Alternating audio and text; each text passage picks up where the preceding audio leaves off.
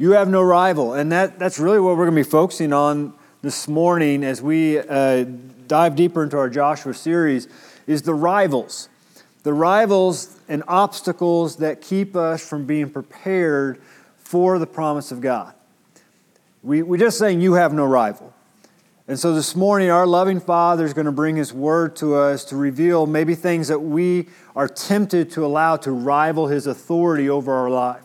Rival the power that He wants to manifest through our life and at this church. Rival the promises He wants to reveal in our life. And so if you have your Bible with you, we are in our Joshua series, but the next couple of weeks we're going to be dealing with a phrase out of Joshua in verse 10 where Joshua commanded the people of God as they ready to go into the promise of God, prepare your provisions.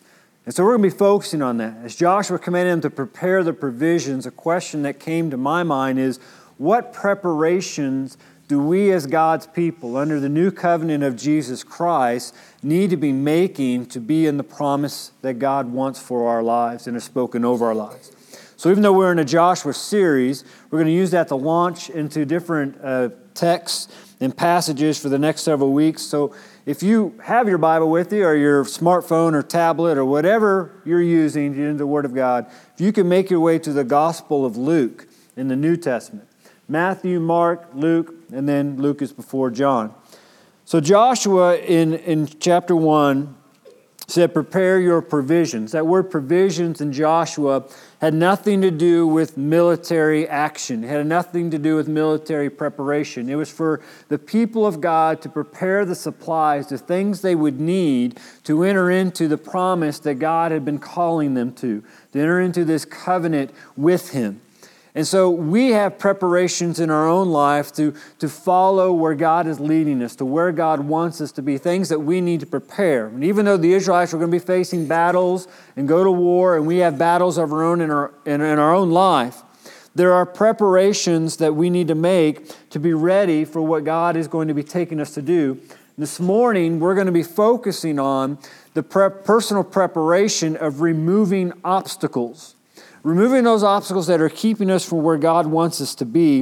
And we'll be in Luke chapter 3. We'll be reading verses 3 through 6. And we'll kind of get into the context of this passage and what it means for us today. And the word of the Lord says, beginning in verse 3 of the Gospel of Luke in chapter 3. And he is speaking of a man by the name of John the Baptist. We'll talk about him in a second. Went into all the region around the Jordan. That's the Jordan River. Proclaiming a baptism of repentance for the forgiveness of sins. As it is written in the book of the words of Isaiah the prophet, the voice of one crying in the wilderness, prepare the way of the Lord, make His path straight. Every valley shall be filled, and every mountain and hill shall be made low, and the crooked shall become straight, and the rough places shall become level ways. And all flesh shall see the salvation of God. This passage is dealing with a man by the name of John, also known as John the Baptist. He's never titled that in Scripture. He's called a Baptist because he's baptizing. He was immersing people in water for the forgiveness of sins and for repentance. It was not a baptism of salvation. If you want to know more about that, you can read into the book of Acts where that is encountered. But John is on the banks of the Jordan River. This is the exact same river that we've encountered in the book of Joshua. Now, John is preaching about 12 to 1,300 years after Joshua has led the Israelites into the promised land after they crossed the Jordan River. And John now stands on the shores of this river, giving a similar proclamation, a similar command for the people of God to prepare. As Joshua said, prepare your provisions. So John calls out, prepare the way of the Lord. John is giving us this image or this picture of taking us back to the prophet Isaiah. Isaiah, particularly in Isaiah chapter 40, we have this passage of Scripture that is quoted, and John is fulfilling a prophecy of Isaiah in chapter 40 where the prophet Isaiah is speaking to the people of Israel, telling them that even though they're in the midst of captivity, and be Babylonian captivity at that time, that God was bringing hope. that there was going to be a messenger of hope, a king of authority that is going to be coming to relieve them of their captivity and their bondage. And 800 years after prophet Isaiah proclaimed this, here is John proclaiming it once again. And this image allows us to understand what John is trying to speak to the people of Israel in removing these obstacles. In Isaiah and the Gospel of Luke with John the Baptist, the language is a language of a king coming to look over his dominion. In this particular day and age, and in Isaiah's day and age, when a king would take over a territory, he would eventually go and do like a kingly tour. But in order to do that kingly tour, he would send couriers and scouts and some of his army ahead of him to go and scout out the land. So they would go and look to see if there were places that needed to be checked, if roads needed to be maintained, if there was a landscape that needed to be avoided or in some cases completely removed. They would make sure there were not spots on the king's tour where enemies could attack the king and bring damage to the kingdom. And they would send messages to the cities and the people of the region that the king is coming, and so you better be ready. You better be prepared. You better be ready to welcome him as he comes in and brings this great honor upon you. It's very similar to when a president visits an area today, except there would not be anybody out picketing the president, because in a king's day, if you picketed the king, you're dead. It's the way it worked. But the words here for the gospel, or for Luke and for Isaiah and John, is this image that there is a king coming with full power, full authority into the territory that he owns. And obviously they're speaking of King Jesus. That Jesus is coming to his earth, he's coming to his people, and that the people of God, those who are created in the image of God, need to be preparing something for the arrival of the king. So our question this morning, as we deal with obstacles that may be keeping us from the preparation of the king in our life and God's authority over our life and his power and dominion over our life, is what is keeping us from that? What are the obstacles we're allowing to keep us from where God is wanting us to be and ultimately keep God from being God over our life? In the Gospel of Luke, we're told that it is the voice of the one crying out in the wilderness. The word wilderness is to speak of a dry, desolate, neglected, and isolated area. The wilderness is an image of who we are without Jesus Christ. We are dry spiritually. We are desolated in our sin. We are neglecting our God-given purpose, and we are isolated from the God who loves us. The image of the wilderness here, even though John was in a literal wilderness or isolated area, is this image of our soul when we live outside of the promise of God. Joshua and John come to the people of God and they issue a command. Joshua didn't say prepare your provisions, and John didn't say prepare the way of the Lord as a word of advice. This was not something that said, well, if you want to do it, but if you don't, that's fine. This was something that was expected for the people of God to begin taking action.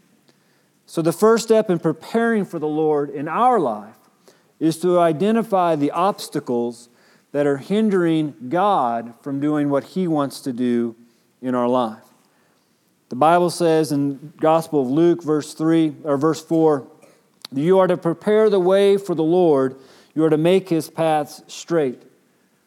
To make the path straight is to cry to remove the obstacles that are keeping us from the promise of God. Within this text, we see the reason, which we'll come to before we wrap up this morning, and why we need to do this in verse 6, where it says, all flesh shall see the salvation of God. And here's the greatest danger that this text is presenting in our preparation. The greatest danger that Christians pose to believers younger in the faith or to an unbelieving world is for Christians in the church to build up obstacles that keep others from knowing Christ. This is what the Bible refers to as stumbling blocks or hindrances. And so let's walk through them. It says that every valley, verse 5, every valley shall be filled. The valley is to speak of things in our life that bring us down, that bring us to a lowly state. The ultimate valley is our valley of sin, which Psalm 23 says the valley of the shadow of death. Death is only alive because of sin. And so the ultimate obstacle we all have is sin. But what sin does is it produces other obstacles in our life as we try to deal with our own sin. We try to take care of it. We try to put a bandage on the wound. And one of the valleys we all wrestle with, all because of sin, is an obstacle of value or self-image. The Bible says that we are all sinners. Yet the beautiful image of the Bible is that is not how God defines us. God knows that you and I are sinners. He knows that you and I are sinful, but the Bible defines us as people who are created in the image and likeness of God, worthy to be saved from our sin. And so God sees us as someone who is worthy to be called His child, not as a sinner. He wants to adopt us, change us from sinner to saint. But when we allow sin to define our life, we begin wrestling with our own value, and the enemy is well aware of this. He will allow us to create a value system that is ungodly and unhealthy, that builds up an obstacle for God to do what He wants to do. And one of those value systems that we begin to build up is desires in our heart to find value in things of this world rather than the Word of God. We all do this. It's because of our sin. We give ourselves value because of the possessions we have. We give ourselves value because of the money we have, or the money in our bank, or the retirement package we have. We give ourselves value because of the success we've had in this world, or the acceptance by others. You know, we've got 2 kids, both of them are in here this morning, and I can remember when they were little bitty kids, and we were able just to sit them on the floor, and they could sit up without falling over because their head didn't weigh so much. You probably had this as your own kid. There was this box. And ours, I remember, was a red box with this yellow top. There was a lid, and the lid had shapes on top of that box. And so you took the shapes out of the box, you put the lid back on, and then you put it in front of your child to torment them as they try to shove circles into triangles and crosses into squares, and it didn't seem to work. And I remember watching the first couple times our kids did this, they were pushing as hard as they possibly could to get that shape through the hole because they understood the purpose. The little blocks were going to the box, but they couldn't do it until they figured out that only certain things could go through certain holes. Now, you've probably heard this saying before, that we all have this Jesus-shaped hole in our heart, and even though that may be a little corny to sound or to hear it, the reality of it is true. It's because of sin, we have this hole in our heart, and all of our desires is to fill that hole with something we think will bring us satisfaction or fulfillment. That's what sin does. That's what the valley is. And so we begin to place value on things of this world, be it possessions or money or relationships or acceptance or promotions at work, to fill that hole. And one thing that we all realize but continue to not recognize is none of those things will bring us the fulfillment that God's promise will. If it would, then we wouldn't continue with the rat race. We wouldn't buy a cell phone this year and then next year wish that our contract, our plan was up so we could get the new phone. We wouldn't go look at Black Friday deals like, oh, I could use a new TV. Mine's only 60 inches and that one's 65. We wouldn't look at new cars and look at things to update and to make better if those things could give us fulfillment. But that's the problem, is we all have this valley and we're all seeking for something to fill that valley. But when we seek it in the things of this world, we're always going to be disappointed. I've seen this play out in my own life as a child. I grew up wanting friends. And so I pray, God, give me friends. And it wasn't just to have one friend. I wanted to have a multitude of friends. I wanted to be the popular kid at school for some reason. And so I pray, God, give me a lot of friends. Because if I have a lot of friends, then I'm accepted and I place value on that. When I started getting friends, then that kind of wore off. And, well, Lord, I want to be good at sports. I want to be good at athletics. So make me good, make me the star, make me one of the best players on the team. And so I prayed about that and I pursued after that. That was my heart's desire and everything my mind was focused on. Then eventually I came to SBU and I began placing a value on relationships. It wasn't enough to have friends. It wasn't enough to be athletic. I got to find the girl of my dreams because everybody at SBU gets married by spring, so I got to do that too. And so that was my value. That's what I sought after. And I could look at girls and eliminate girls and see how one girl eliminated me for a while until I wore her down through prayer and fasting. Amen, it works. And now it's that constant thing of valuing possessions, valuing that new thing. And I wish I could say we get over that.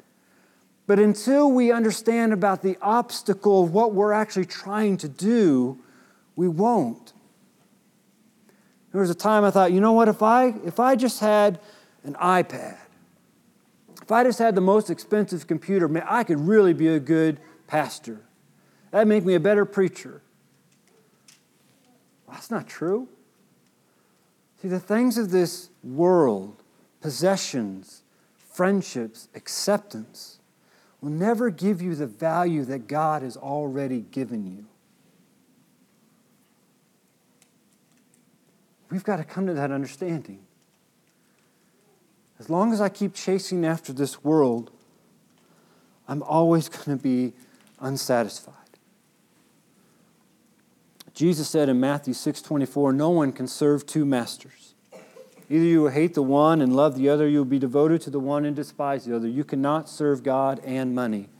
The word money there in Matthew 6:24, the Greek is mammon, which means possessions, material possessions. And Jesus is saying, look, you cannot serve materials of this world and the living word. Because you will always be battling who you're going to worship, who you're going to pursue after, who you're going to find fulfillment in. And so John comes to the people of God who are under the Roman Empire, and he says, every valley shall be filled. That's what God wants to do in our life. Are there places or things in our life that we're giving a higher value than the things of God? Is there something in your life that consumes your thoughts and your hearts and your mind over your thoughts of God? Are there things you're serving and worshiping more than you're serving and worshiping God? Because this is the battle. And this is the valley. The second obstacle we see comes out of verse 5. It says, every mountain and hill shall be made low. The mountains and hills speak of the things that we lift up. And another obstacle, and this is the ironic thing, another obstacle that we all face is pride.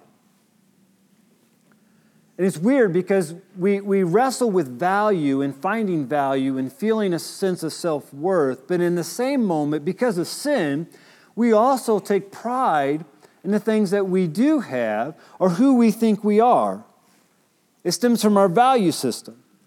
We value things of worldly treasures, and so we begin to develop a sense of pride on the things that we feel we've accomplished because we look at the things we have and feel they give us some prideful value before other people of this world. I have a friend who told me a story of a time that he was walking on the streets of a very large city. He was there as, I guess, a tourist. He was there at a conference, but he was just walking the streets. He had some time between sessions, and as he walked down the streets, he noticed that in this particular city, there was a large homeless population. And as he began looking around, seeing different people asking for help and aid or food or money and all that sort of things, at this moment, a car pulled over and parked on the side of the street, and in that car, teenagers hopped out. And it was a very nice car.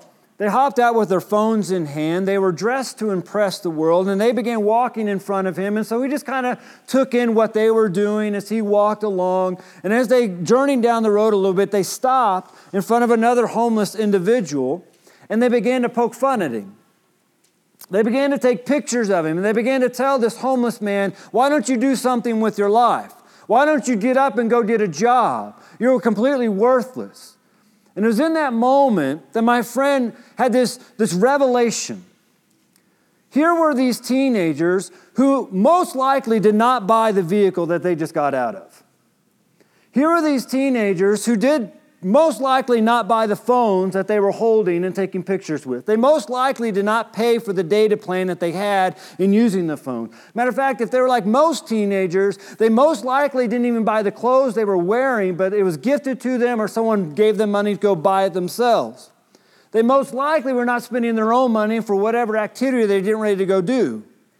And yet here were these teenagers having a sense of pride in the things that they felt they possessed, that they were better than another individual who was made in the image and likeness of God. And the reality hit my friend that, you know what? They actually owned less than that homeless man. Yet because they found value in the things they possessed, they felt they were better than somebody else that God had created. And this is the danger of pride. Is that we can look at the things we possess, the things that we have in this life, and we can come to this conclusion that we are better because of who we are or what we have. God must love us more. Well, God must, we must be living our life just the way God wants it so He can continue to give us health and wealth. But that's not how God looks. That's not how God works. As a believer, as those who've come to faith in Jesus Christ, here's the thing. I am given a title by God to be His child and an heir to His kingdom, not by anything I have done or anything I could do to deserve it. I am given the most prestigious title for all eternity simply because God is a God of grace and mercy. And when we begin to realize that all of our prideful righteousness is a polluted garment before a holy God, we'll begin to break down the obstacle of pride in our own achievements. An obstacle of pride that begins to develop while we live as children of God is that we begin to think we actually have done something to earn it or something to deserve it. But before God took Israel into the promised land in Deuteronomy chapter 9, He told the Israelites, it's not because of your righteousness or the uprightness of your heart that you're going into possess the land. We are who we are. And the value we have has nothing to do with what we have done, but only because there's a God who has made us and what that God has done for us. And a pushback with this is we all sit here and our prideful hearts begin to boil. Because we say, okay, look here, Pastor, you don't know how hard I've worked to get where I am today. You don't know all the training I've gone through. You don't know all the education I've done. You don't know all the time I've put in to earn the check that comes into my bank account every week. Yet when I put all of these things, and we put all these things under the sovereignty of God, we begin to gain a proper perspective so our pride can be removed. For your job, who gave you the skills, the talents, the desires to do the things you do today? Did you naturally come out of the womb ready to bang a hammer? No, God began to form you and mold you. When you think about the job itself and the interview you had to go through to get that job, who opened the door for you to even have that interview? Who moved on the hearts of the individuals that were going to make the decision so you could have the job? If showing up at an interview is simply to answer a few questions and then declare at the end that the job is yours, it'd be a lot less stressful. But something moved on the hearts of the people giving the interview, and we know by the Word of God that that something was God working all things out for our good.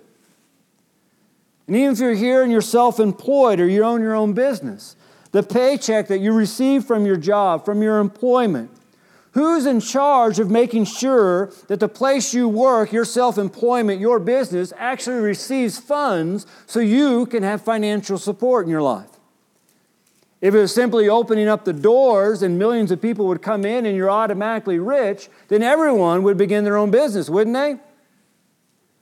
No, it has to be God bringing people, supplying your needs, providing for you. Every good gift and every perfect gift is from above, coming down from the Father of lights. Everything that we have, our families, our marriages, our kids, grandkids, great-grandkids, cars, houses, jobs, clothes, is all because of the mercy of God. Everything we own is because we are loved by a God who owns all things. And so when it comes to the obstacle of pride, the devil wants to puff us up believing that we actually did something. And what that does is it makes us take the glory away from God and put it on ourselves. And so we begin to worship ourselves. One of the greatest obstacles people have for coming to faith is the prideful of their education or their finances or their health. You know, they're too smart for God. They're too healthy. They don't need God to intercede in their life, or they have too many materials that they can provide for their own things. See, the obstacle of pride is very dangerous because the obstacle of pride creates idolatry. It creates a form of worship that is unhealthy. The next obstacle in verse 5 is the crooked shall become straight, which speaks of obstacles that keep others and us from seeing God's truth. One crooked way is the way of hypocrisy. Jesus dealt with hypocrisy throughout his ministry. Hypocrisy stems from our value system, which is built upon our prideful accomplishments. Hypocrisy comes from talking the talk but not walking the walk. But the Bible says that all of creation waits with eager longing for the revealing of the sons of God. What that means is that the world around us is looking and longing for authentic children of God to be revealed. They're longing for a chosen race, a royal priesthood, a holy nation, a people for His own possession. And history has shown that the greatest obstacle in people coming to the faith is not the message of Jesus Christ and salvation and the gospel. The greatest obstacle in people coming to the faith are Christians who do not walk like, talk like, act like, think like, or look like Jesus Christ. Instead of bringing, they push. So we have to be aware that the world is watching us. The rough places here finally speak of the places in our hearts that may be producing an unforgiving heart. It's that unforgiving heart that becomes rough, it becomes hard. It begins to create bitterness and anger and jealousy. It begins to look at people and say, well, I hope someone puts them in their spot. I hope they get what they deserve. The reality is our inability to forgive someone has nothing to do with what the other person has done, but is completely about our view and understanding of God's grace. My inability to forgive someone in my life has nothing to do how much my pride has been hurt. It has everything to do with how much I understand the cross. If I can only forgive a little, then I view the value of the cross as very little. But if I can forgive unconditionally, then I understand the full scope of God's redeeming grace found in Jesus Christ. And this is tough. And the reason we wrestle with unforgiving hearts is because of sin, our value system, our pride, and feeling that we deserve something better. An unforgiving heart creates anger and judgment. We begin to see people not as people whom God loves, but rather as people who should get what they deserve. Yet the Bible instructs us that our relationship with people, whether they're saved or not, is just as important as our relationship with God. Jesus says in Matthew 5, if you are offering your gift at the altar, and remember that your brother has something against you, leave your gift there before the altar and go. First, be reconciled to your brother, and then come and offer your gift. The offering a gift in this context was an act of trust and it was an act of worship. It was what the people of God felt they needed to do to remain in a right relationship with God. But here, Jesus says, if you have something against your brother, If you have a rough place in your heart, a bitterness, an anger, an envy, an unforgiving heart towards somebody, you need to first reconcile that before you come into the presence of an almighty God. Jesus captured this truth in Matthew 18 when he told the parable of the unforgiving servant. The master called the servant in and asked him to pay for all the things that he had owed. It was an unsurmountable debt. It was a debt he could not pay even if he worked 1,000 lifetimes. But in that moment, the servant begged the master for forgiveness. And the master, giving mercy and grace, forgave all of the servant's debts and then released him out into the world. As the servant went out, he encountered other people who owed him money. And so he went to them and he threw them in prison because they couldn't pay him the little that they had done to him compared to the whole that he had done to his own master. Jesus tells the parable that the master hears about the unforgiving servant's heart and summons him back into his presence, brings the accusations against him, and then reveals to him that because he would not be able to forgive little, even though he had been forgiven much, he was going to be imprisoned. And the image here is that an unforgiving heart imprisons us. We may feel we have the right to hold on to something, but the reality of Scripture is when we hold on to something, what it actually is doing is holding us. And it's holding us from being who God wants us to be and where God wants us to be in His promise. Why would we want to remove these obstacles? The Bible says in verse 6 that all flesh shall see the salvation of God. See, our personal preparations and our understanding of the obstacles in our life that are keeping us from where God wants us to be is so people can see the salvation of God, so people can see Jesus in our life. If you have a question, I don't know if people see Jesus, or I don't know if I'm living this life the way I should be, maybe it's because there's obstacles you are putting up that are keeping people from seeing Jesus in you. You may be hypocritical. You may be judgmental. You may be prideful in who you think you are. You may place a value in something greater than your relationship with God. But God's desire is that all flesh shall see. John wasn't calling for mending roads, but for mending hearts, to understand God's salvation plan, His terms, His conditions, His promise, not ours, to see Jesus Christ. So what obstacles has Satan placed in your heart that is keeping you from the promise of God? That's where we are this morning. Is it an unholy value system? Is it a pride that we have accomplished something? Is it claiming to live for Christ but not actually living for Christ? Is it a hard, unforgiving heart towards others?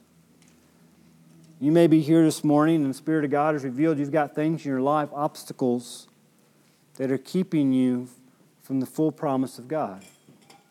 And so the word of the Lord cries out to you, prepare the way for the Lord. To respond. Maybe you're here this morning and you're not saved, so you're wrestling with obstacles in your own life. You're finding value in things of this world. But you're realizing the things of this world continue to let you down. They continue to give you this desire to want something new and something more. That's because the word of the Lord reveals you're not created for those things.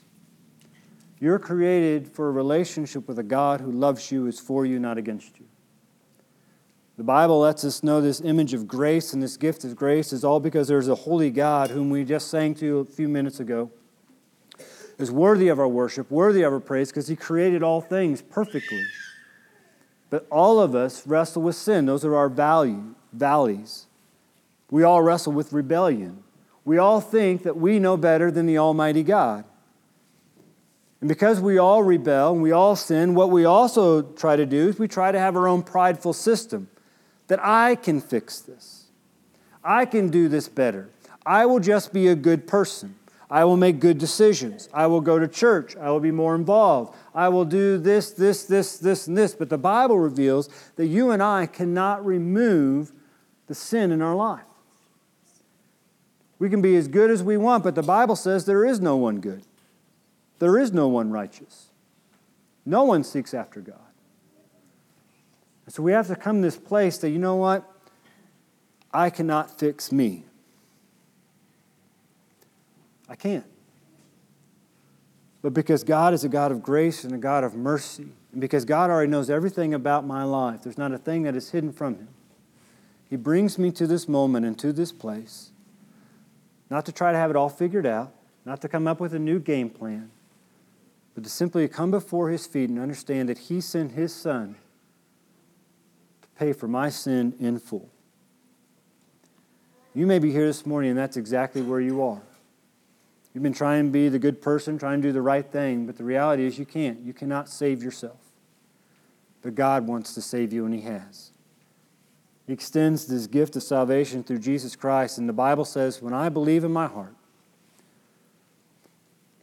that Jesus Christ is the Lord, and that God sent Him to die for my sins, and He did, and He rose again, when I believe that in my heart, and I confess it with my mouth, I will be saved.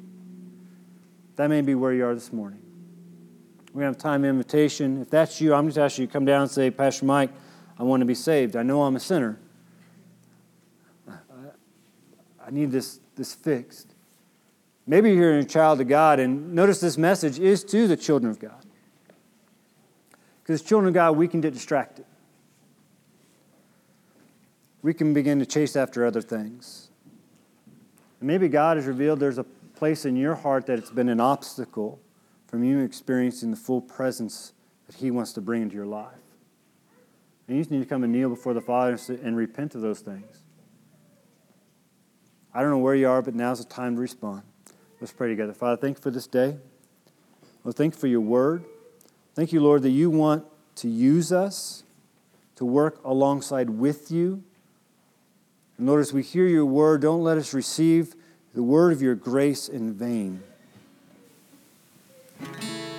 Father, I thank you that you know all about us. There's not a thing we wrestle with, an obstacle we have, a sin we have, you are unaware of. And yet, God, you still love us.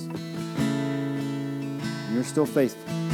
There's nothing in this room, there's nothing any of your children are wrestling with that is new. So thank you for bringing us to this place, Lord, to call out into our wilderness, to call out into our souls, to prepare the way for you. So Father, I pray for myself that right now you just help me to make you the king over all of my life. My marriage, my family, my kids. Be the king over this church. Your authority, your power, your glory be the only thing that's seen. Lord, I pray for those individuals this morning that you know by name. You know the hairs on their head. You know everything about their life. There's not a detail of their life that's not written in your book. But here this morning, they know that they are not saved. They are not a child of God. And they know that can change right now. Lord, in the name of Jesus Christ, I rebuke what the devil is trying to do and holding them captive and holding them bound to that. Lord, I pray that your Spirit would move with such a courage and a power that they cannot stay where they are and they would accept you as their Lord and Savior. Lord, thank you for doing a great and mighty work in us that we cannot do in ourselves. Thank you for this time, Lord. We come to a time of response to worship you in spirit and truth. Declare to you, we will not just be hearers of your word, but we will be doers of it. Forgive me if I failed in any way in presenting your word. If I've gotten in your way, Lord, just take that from our memory. I pray this all in the name of Jesus Christ, our Lord and Savior. Amen. If I just stand, I invite you to